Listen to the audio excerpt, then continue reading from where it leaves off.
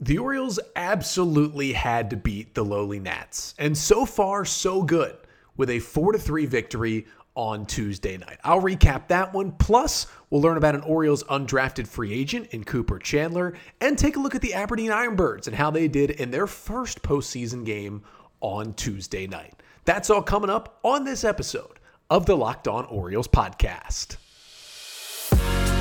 You are Locked On Orioles, your daily Baltimore Orioles podcast. Part of the Locked On Podcast Network, your team every day. Hey there, Orioles fans. Today is Wednesday, September 14th, 2022, and welcome back in to the Locked On Orioles podcast, part of the Locked On Podcast Network, your team every day. As always, I'm your host, Connor Newcomb. And coming up on today's episode, we're going to take a look at an Orioles victory as they get back to their winning ways with a 4-3 win on the road against the Washington Nationals on Tuesday. I'll get you the 5 things you need to know from that one. Then we continue our 2022 Orioles MLB Draft Profile series. Today, we talk about the first of 4 undrafted free agents that the Orioles signed after the draft. That is right-handed pitcher Cooper Chandler out of Rice. And his pitching coach from Rice this spring, Colter Bostic, will join the pod to talk about Chandler's stuff, how he improved when he transferred from Pepperdine to Rice, and how he can help the Orioles system. And then at the end of the pod, we'll talk Aberdeen Ironbirds because they started their High A playoff series on Tuesday night. A tough loss to the Brooklyn Cyclones, but we'll talk about how the Ironbirds failed personally and how they can move forward and hey, maybe bring a little championship to the Orioles minor league system this season. But that's all coming up on this episode of the Locked On Orioles podcast. Before we get there, just want to thank you for making Locked On Orioles your first podcast listen of the day. The podcast free and available wherever you listen, Monday through Friday, new episode every day. And of course, we're here on the Locked On Orioles YouTube channel as well. Make sure to like, comment, and subscribe. And we thank you for making Locked On Orioles your first podcast listen of the day. For your first listen today, let's start with an Orioles victory. Orioles 4, Nationals 3, the final score from Tuesday night down at Nats Park in D.C. Game 1 of a quick 2-game series in the Battle of the Beltways. And the Orioles take this one. With the win, they get to 74 and 67 on the season. Elsewhere, in the wild card chase, the Rays and the Blue Jays split a doubleheader after the Blue Jays won Game 1 of that series on Monday night. You had the White Sox beating the Rockies in their game as well, and Minnesota beat Kansas City. I guess the Twins are still in this playoff race. And then as I record, it's 0-0 between the Mariners and the Padres in the 4th inning, but let's just assume that the Mariners win that game because they usually do. So the Orioles go into Wednesday 5 games back of the Rays, 5.5 back of the Blue Jays, and 6 back of the Mariners in the AL wildcard chase. But I'll get you the 5 things you need to know from the Orioles' 4-3 win over the Nats on Tuesday night. And the first thing you need to know is that Ryan Mountcastle's bat is heating up once again. Mountcastle reaching base 4 times in the Oriole win on Tuesday night. He went 2 for 3 with a single, a home run, an RBI, 2 walks, and no strikeouts for the Orioles, hitting out of the 4-hole in this one. 2 walks, obviously a great number for Ryan Mountcastle, who's been hurt by his free swinging all season. But he obviously had a big hit in this one in the 5th inning, a solo home run against former Oriole and Mountcastle's former minor league roommate Hunter Harvey, which tied the game at 3 in the top of the 5th. Also dunked in a single later in the game. Again, had those 2 walks, made a couple of really nice defensive plays over at first base. And the great thing about that home run, he hit the ball the other way. It was an opposite field home run into right field, 102.7 miles per hour off the bat, traveled 395 feet to tie the game off of Hunter Harvey. And listen, Mountcastle had been pretty bad since the All-Star break. A horrid July, a really bad August, but quietly, after his 2 for 3 night with the 2 walks on Tuesday, Ryan Mountcastle is now hitting .289 with a .960 OPS in the month of September. His bat is heating up once again when the Orioles absolutely positively need it. He was a big part of the Orioles winning on Tuesday. Second thing you need to know from this one is that, yes, the Orioles got 4 runs, which was enough to win this game. It was nice to see them score 4 after being shut out in that crushing 1-0 loss to the Red Sox on Sunday. But the fact of the matter is, the Orioles could have and should have scored many more runs in this game. It shouldn't have been this close, as the runners in scoring position woes continue for the Orioles. The O's go 3 for 15 with runners in scoring position in this game. They were already hitting just .212 with runners in scoring position in the month of September. This game will drop that number closer to 200, and it's the O's second worst month in those situations this year. The .212 average coming into today's game, courtesy of Nathan Ruiz of the Baltimore Sun, was 25th in baseball in September. Remember, the Orioles couldn't buy a hit with a runner in scoring position in April. They hit 169 with runners in scoring position in April. That was worst in baseball. It's almost as bad right now.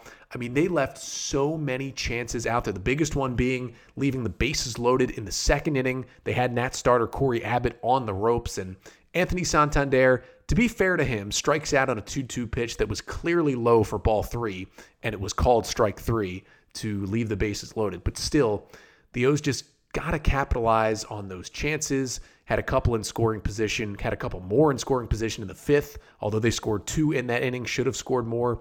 Should have scored more in the 4th inning. They had 1st and 3rd with nobody out, and Cedric Mullins grounds into a double play. It did score the run to make it a 3-2 game, but it should have been a bigger inning. Just leaving so many chances out there on the board, and it's hurt the O's. And really the reason it didn't hurt them Tuesday night is because they were playing a terrible Nationals team, and 4 runs was still enough. But this should have been an easy win, and it just was not, because the O's couldn't come through with runners in scoring position. Third thing you need to know from this one is that, well, the O's didn't get many hits with runners on second or third. They did get their hits with runners on first or nobody on. Despite the 4 runs, they came up with 11 hits in this game. And quite frankly, if the O's are going to get 11 hits, I'm feeling pretty good about their chances. When you add in the 4 walks that they drew and the 1 hit by pitch in this game, I mean, they had 16 base runners in this one in 9 innings. You should be able to score, again, way more than 4 runs when you do that. But at least the O's were getting on base, and they had guys have big games. Talked about what Ryan Mountcastle did. You had 2-hit games from Adley Rutschman, who had a single, a double, and a walk. You had a 2-hit game from Gunnar Henderson, who had an RBI as well. His RBI single in the top of the 1st put the Orioles up 1-0 as he had a single and a double in this game. You had Austin Hayes after a 2-hit day on Sunday. He has a 2-hit day in this one with a single, a double, and an RBI. Had the go-ahead RBI double in the 5th inning. Hayes had 3 hard-hit balls, and it was his first back-to-back multi-hit games since July 13th through the 15th. It's been 2 months since Hayes had back-to-back multi-hit games. I mean, you even had Ramon Arias have a single and a walk in this game. And even Anthony Santander, who went 0 for 5, did have 3 hard-hit balls as well. So the O's were swinging it pretty well. I mean, Kyle Stowers had a double. Jorge Mateo has struggled, but he did have an infield hit. 7 of the Orioles' 9 starters had hits in this game. And again, they didn't get them when they mattered, but at least they're getting on base and putting pressure on teams. You can hope at some point it'll turn into hits with runners in scoring position as well. Fourth thing you need to know from the Orioles' 4-3 win is that Dean Kremer did his job in this game, and he helped the Orioles win, but there was something not right with Dean Kremer in this game. His final line, he goes 5+ innings, allowing 3 runs on 8 hits, just 1 strikeout to 1 walk and no home runs. He threw 82 pitches. He came out there in the 6th inning, faced 1 batter, allowed a leadoff double to C.J. Abrams, and then left the game as Dylan Tate replaced him. Now, he only gave up 5 hard hit balls in this game, and his changeup looked really good early. And Kremer had a 1-2-3 second that was seriously one of the best innings he's thrown this year. I mean, he just attacked and dominated the Nats hitters. But something changed after that 2nd inning. He gave up 2 runs in the 3rd. He just wasn't right. He was looking at his hand. They zoomed in on it. It looked like he maybe had a blister, not there, but maybe developing a blister on that throwing hand. Something was a little off from Dean Kremer, and he just didn't get the strikeouts in this one. Just 7 whiffs on 44 swings, 3 on his cutter, which is his most used pitch, but he was very balanced in this game through 5 different pitches, 21 cutters, 24 seamers, 16 curveballs, 14 changeups, and 11 sinkers is how Kramer dished out his 82 pitches. But again, even though the velo was up on all of his pitches, including his cutter velo, was up 2 miles an hour. That thing averaged at 90. He threw it up there at 93 once on Tuesday night. It was a harder cutter than usual. He just didn't seem right. It may have looked like a blister. Again, we'll get more information a little later here, maybe today, but just kind of weird. But it was nice to see that he fought through it and got the O's 5 innings and gave them a chance to win. And then the 5th and final thing you need to know from this victory is that, the Orioles bullpen did it for him, locked it down, gave them 4 scoreless innings, and all Brandon Hyde used was the 3-headed monster in the Oriole bullpen. Really, it feels like the only 3 guys he trusts out there right now, and they were able to combine for 4 innings. Dylan Tate, an inning and a third, perfect with a strikeout. Cionel Perez, an inning and 2/3, perfect with a strikeout. And Felix Bautista, despite walking the leadoff batter in the 9th inning with a 4-3 lead, the number 9 hitter, Ildemaro Vargas, he did not have good fastball command to that first batter. Remember, he hasn't pitched in almost a week. He settled things back down, missed the weekend with arm fatigue, didn't look good to that first batter, but locked right back in and went strikeout, fly out, strikeout to end the game, get the save, and corral the win for the Orioles. Tate, Perez, and Bautista combined for 4 scoreless, hitless innings with 4 strikeouts, 1 walk, and only 1 hard hit ball allowed between the 3 of them. It's a great 3-headed monster the O's have right now. They need a couple of other guys to step up and join them as trusted relievers, but Hyde was able to go to his 3 guys to get this win on Tuesday night as the O's take game 1 of 2 from the Nationals. But here we go from the major league level to the minor league level next for the Orioles as we continue our 2022 Orioles MLB Draft Profile Series. And today we're going to learn about just one player, an undrafted free agent who the Orioles picked up. That's the right-handed pitcher Cooper Chandler, who the Orioles signed as an undrafted free agent out of Rice after the draft. And joining us to tell us more about Chandler is Colter Bostic. He was Chandler's pitching coach at Rice this spring. He talks about Chandler's stuff, getting him in after 4 years pitching at Pepperdine, why his higher ERA doesn't really tell the full story, and how he could help the Orioles moving forward. But before we get to that chat, got to tell you about Blue Chew.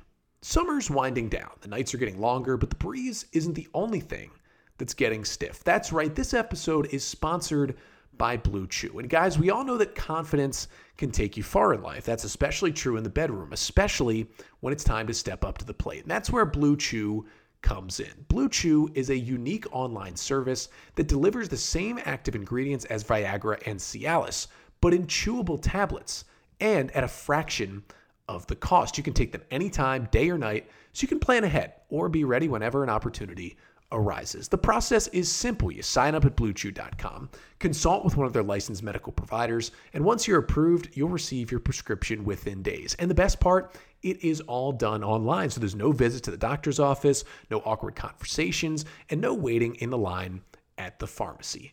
So if you could benefit from some extra confidence when it's time to perform, chew it and do it. And we've got a special deal for our listeners. Try Blue Chew free when you use our promo code LOCKEDON at checkout. Just pay $5 in shipping. That's BlueChew.com, promo code LOCKEDON to receive your first month free. Visit BlueChew.com for more details and important safety information, and we thank Blue Chew for sponsoring the podcast. All right, so we welcome Colter Bostic into the podcast, former pitching coach at Rice University. He coached Cooper Chandler this spring at Rice. And first of all, Colter, thank you so much for joining us. I appreciate you having me. Yeah, so we have you on, obviously, to talk about Cooper Chandler, who the Orioles signed to an undrafted free agent deal after the 2022 MLB draft. And Cooper, who spent his final collegiate season at Rice this spring after transferring in from Pepperdine. So my first question was, I know he was mainly a starter this spring. Kind of what did his role develop into, among that Rice pitching staff? Well, the only reason he ever had any relief appearances was simply because He knows his body very well. He didn't quite feel right with kind of just a lingering forearm issue that he's had over the last couple of years. And when he brought that to our attention, we scratched him from a start. We gave him the time that he needed. And when he was ready, he gave us a couple innings out of the bullpen, and he went and did the exact same thing he's always done. The big thing with Cooper is he's meticulous about everything he does. He's a very mature presence for an athlete. And he's a guy that wants to compete, and like it's one of those intangibles you just can't really teach, and he carries it very well. Yeah, no, for him, he went out to Pepperdine and he put up some good numbers out there in 4 years. I know he never really had quite the level of role that he had with you guys, but I mean, did he seem comfortable? Because at the very least, I mean, he came back home to Texas to play his final year of college ball. Oh yeah, no, I mean, he assumed the role that we needed. And I mean, I feel terrible for the kid. He pitched way better than statistically or regarding our records reflection. I mean, he threw phenomenal for our level, for every level. I mean, he competed against some of the best teams in the country, especially early on, and just didn't have any of the run support or the defense to really show what he was doing. But I mean, he really put together a very strong year. Yeah, 71 punch outs for him and about 64 innings as a weekend starter for Rice this year. Talk to me about the stuff. What does the repertoire look like for Cooper Chandler? So Cooper has the ability to, like, he's more of a, what I would say, he's an East-West guy. He's got a very strong two-seam sinker for his primary pitch that pairs well with a mid-80s slider. So he can be low to mid-90s with the fastball, run it with the sinker, and he's got feel for a really good changeup. It was difficult kind of deciding, hey, what pitch is he going to utilize more as his out pitch? And some days the slider was complete swing and miss. Other days the changeup was either swing and miss or just handcuff right-handers. So he has the tools to do whatever he needs to do. And he actually has his four-seam fastball, which he felt more comfortable going glove side or elevated with. It actually has an elevated metric package to it that works in that area.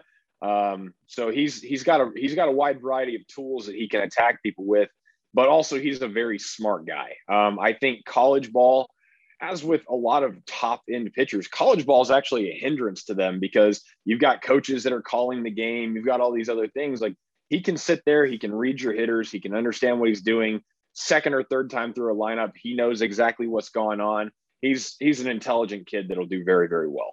Yeah, and it obviously helps him as well. I mean, he's 24 years old already with 5 years of college ball. And I know the O's didn't even send him to rookie ball, basically. They sent him to low A and probably have plans to, move him up. Maybe not this year because there's only a couple weeks left in the season, but probably next year to advance him fairly quickly. How much did that help you to have a guy on a weekend, who is 23, 24 years old, has been through the ringer that many times? And how did that help your relationship with him as a pitching coach to a pitcher? It was immense.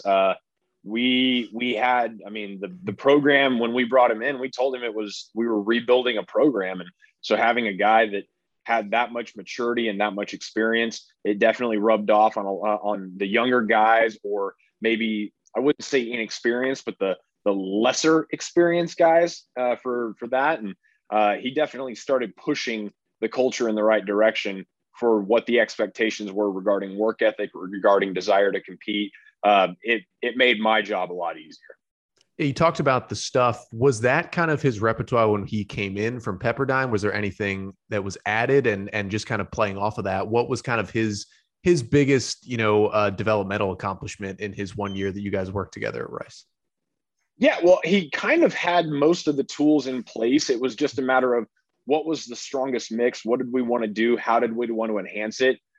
He came in with a very specific understanding of what his stuff was and what he needed to do to make it better. So enhancing more or actually killing vertical break on his changeup was a massive improvement that he made. So trying to get in more of a pure side spin and letting that pitch play. getting a better, like more of a mirroring profile off of his two seam and his slider. Like it was more about polishing up his stuff. There was no major overhauls. And at that age, you're not really making big adjustments with guys. You're kind of just giving them the freedom or giving more information as to how to approach what they're doing. But once again, he's a guy that kind of can handle that for himself. So yeah, it really wasn't any big changes with him when he came in. Yeah, and then with the Orioles, it's interesting. He's in Delmarva right now, so he's in a really interesting mix of college guys from this draft, college guys from the last draft, and then there's some 19 and 20-year-old kids who are coming stateside for the first time as well. But the Orioles, I know, are using a lot of data, and I was just wondering, in terms of how much he kind of embraces, whether it be, more simple things like looking at a spin rate or like looking, through these cameras, looking at like precise data for his pitches. How much does he buy into that? Because the Orioles are kind of open to anything, but very much looking to throw as much data as a guy wants at them, essentially. Yeah. Well, so he's a guy that he can take as much as you're willing to give him, but he also knows himself well enough to be able to back off and say, hey, I don't need that. I want to focus on this, which is critical for being able to grow, especially in the professional area. And I mean, I know a lot of the coaches and coordinators in the Orioles system. I think he's going to mesh with them very, very well with that kind of like learning environment and the way that they approach giving data and tech from analysis standpoint versus performance standpoint. So I think he's going to do really well with that. Yeah, the relationships between those guys and the younger pitchers have been great so far. And the O's have seen a lot of big development from, I mean, not just their top pitchers, but Mike Elias hasn't drafted a lot of pitchers high. It's been these lower round guys, these undrafted free agents who have kind of turned into gems in the system for them. When I saw that the O's got Cooper as an undrafted free agent, I thought that was a steal. Like there were some guys that got their name plucked in the 20 rounds that I would have had him light years beyond just because of what I know his skill set to be, what I know his presence to be. So yeah, the Orioles, they snuck one out on everyone by getting him as the free agent.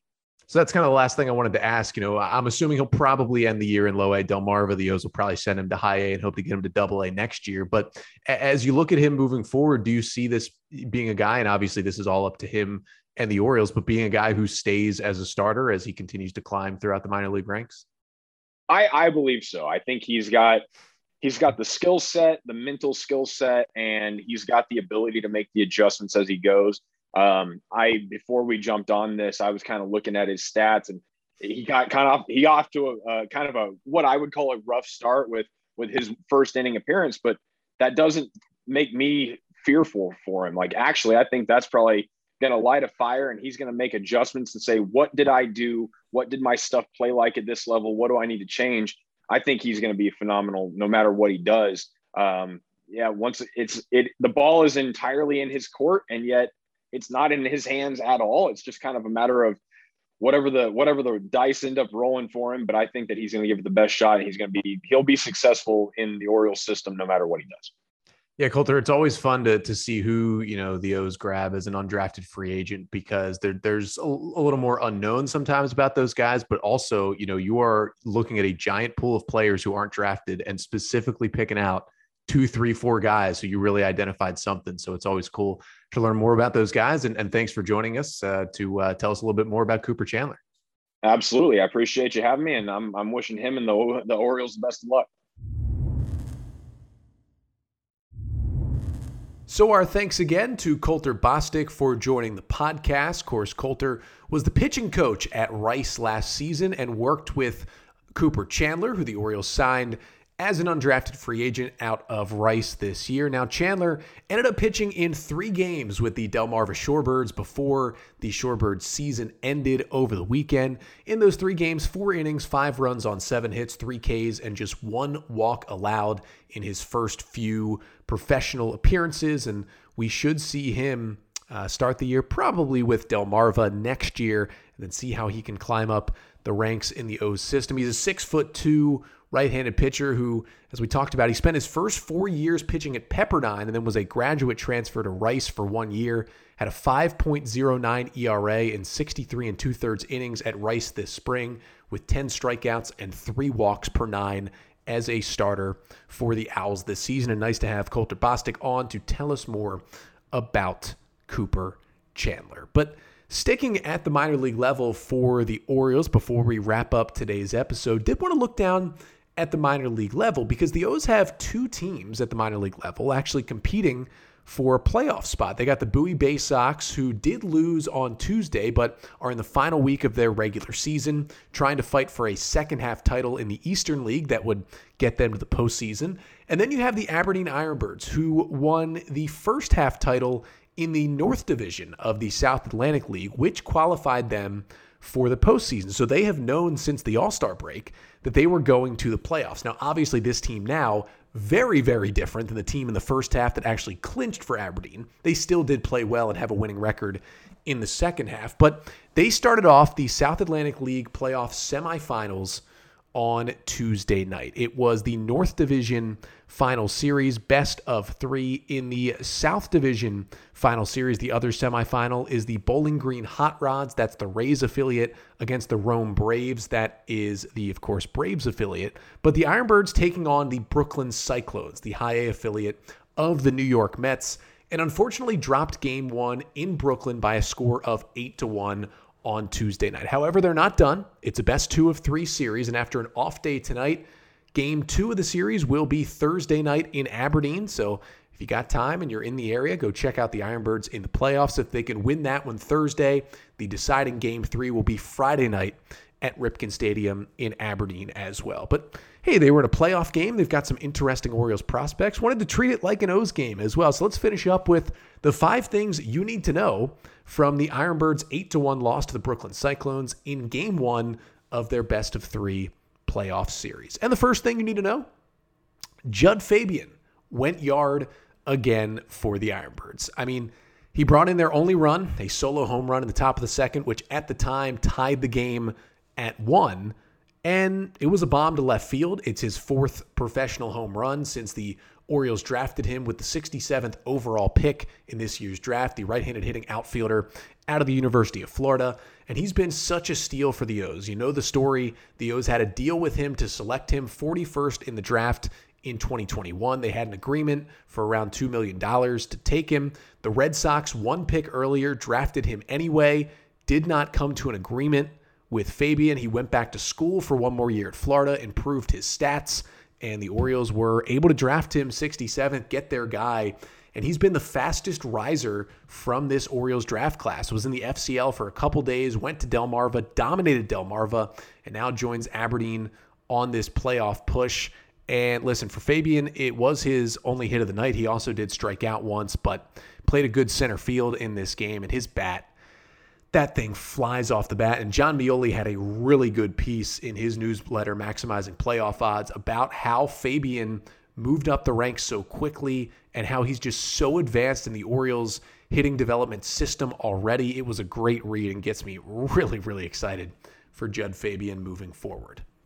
Second thing you need to know from this Ironbirds loss is that Gene Pinto was the starter for the Ironbirds, and it wasn't great, but wasn't bad either in this game. If you know Gene Pinto, he came over to the Orioles from the Angels in the Jose Iglesias trade. That was after the 2020 season. And Pinto, who was kind of the Orioles' breakout prospect in 2021 in Delmarva, was just absolutely dominant and moved up to Aberdeen this year. It hasn't been as dominant, but still had a 3.83 ERA, did the young right-hander in the regular season. He goes 4 innings, allowing 3 runs on 5 hits, 2 Ks, a walk, and a homer allowed in this start. Again, wasn't his best stuff, wasn't his worst, a really good Brooklyn lineup he was facing. But, he's a shorter right-hander, but throws, a good amount of strikes. He'll go for some different arm angles from time to time. He's got some interesting stuff. I'm excited to hopefully see him in Bowie next year and see, how real of a prospect he can be for the Orioles. Third thing you need to know from this one is that the other pitcher that Aberdeen used in bulk in this game was not so good. That was Antonio Velez. The left-hander entered in the 5th inning with the Ironbirds trailing 3-1 and didn't have his best stuff. In 3 1/3 innings of relief, he allows 5 runs, 4 earned on 6 hits, 2 Ks, 2 walks, and 2 home runs allowed for Velez. Now, Velez was acquired by the Orioles earlier this season, a week before opening day.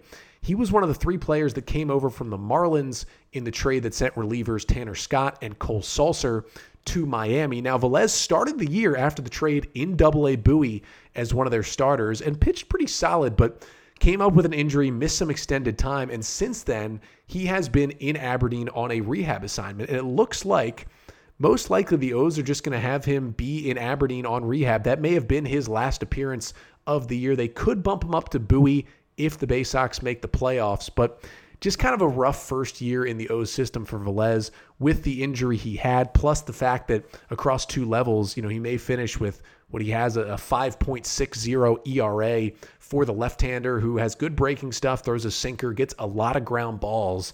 And, we'll see what happens for him next year, but just kind of a tough luck year for him, his first in the Orioles system.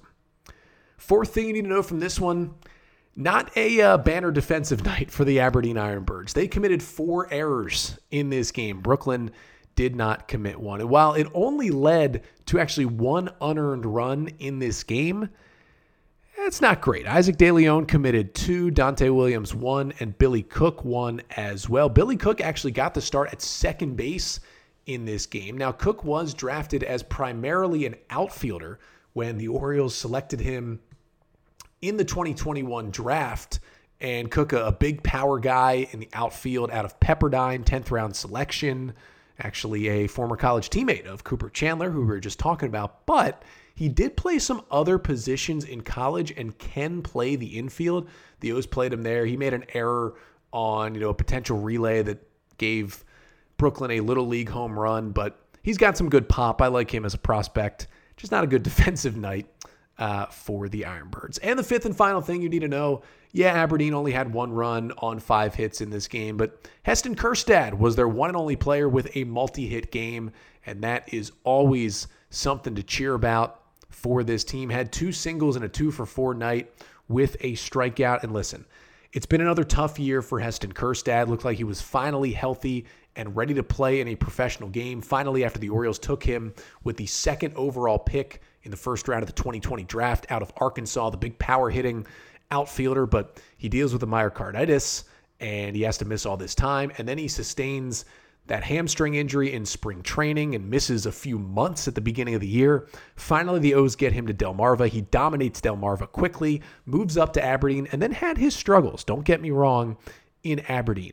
But despite a .233 average and just a .674 OPS in the regular season in 43 games with the Ironbirds, he is now hitting .314 in September with Aberdeen. That is a big-time positive to finish the season for Kjerstad.